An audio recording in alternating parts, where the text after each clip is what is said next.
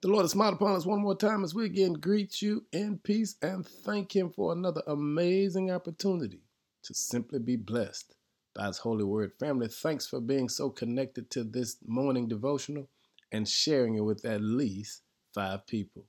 A word for the day is, don't be a cynic. A cynic is a person that's always skeptical. It's literally a person who's motivated by their self-interest. And when it comes to serving God, you have to be careful that you do not become a skeptic. We live in a world with so many conspiracy theories floating throughout our universe that some of us don't even recognize, even in our walk with the Lord. We've become cynics. In Deuteronomy 4, verse 29 says, "But from there you will search again for the Lord your God, and if you search for Him with all your heart and soul, you will find Him." The children of God have become literally cynics. They have started worshiping idols.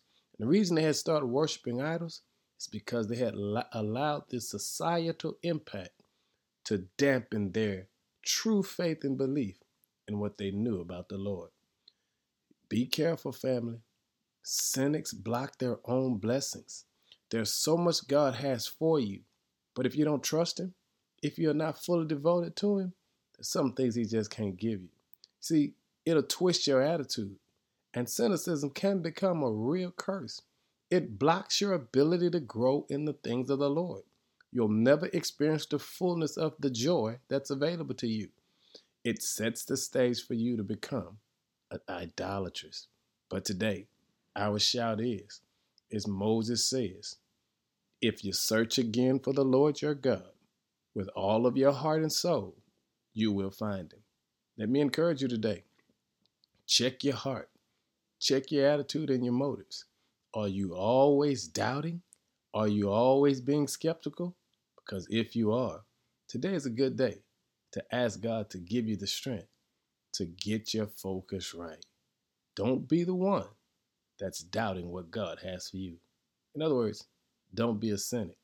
But if you search for Him with all your heart and soul, the shout is, you'll find Him. Find the Lord today and hold on like there is no tomorrow. Bless Him, saints, because you know He's worthy. In Jesus' name, amen.